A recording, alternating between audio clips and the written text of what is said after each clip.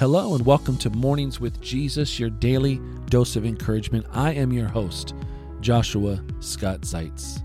Today's encouragement comes from Psalm 61, verses 1 to 3. It reads, "Hear my cry, O God, attend unto my prayer. From the end of the earth will I cry unto thee. When my heart is overwhelmed, lead me to the rock that is higher than I. For thou hast been a shelter for me and a strong tower from the enemy." Have you ever felt overwhelmed, discouraged? Perhaps you felt anxious, like the whole world is pressing in on you. If so, I want to encourage you today. Listen to this poem that I wrote. I know that life's been pulling. I know that life's been hard.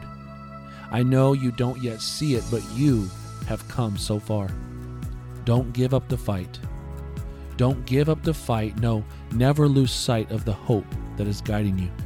He put the fight in you. The answer is yes, He does delight in you. He does reside in you. Lift up your head from the valley you're coming through.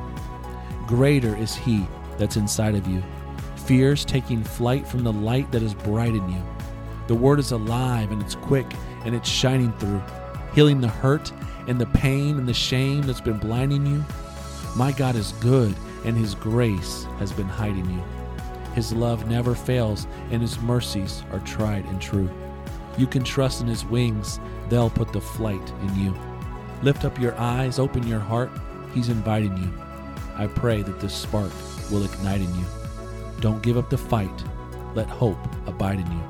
Let Jesus abide in you. He put the fight in you. Be encouraged today. And remember, until next time, what we make happen for others, God will make happen for us.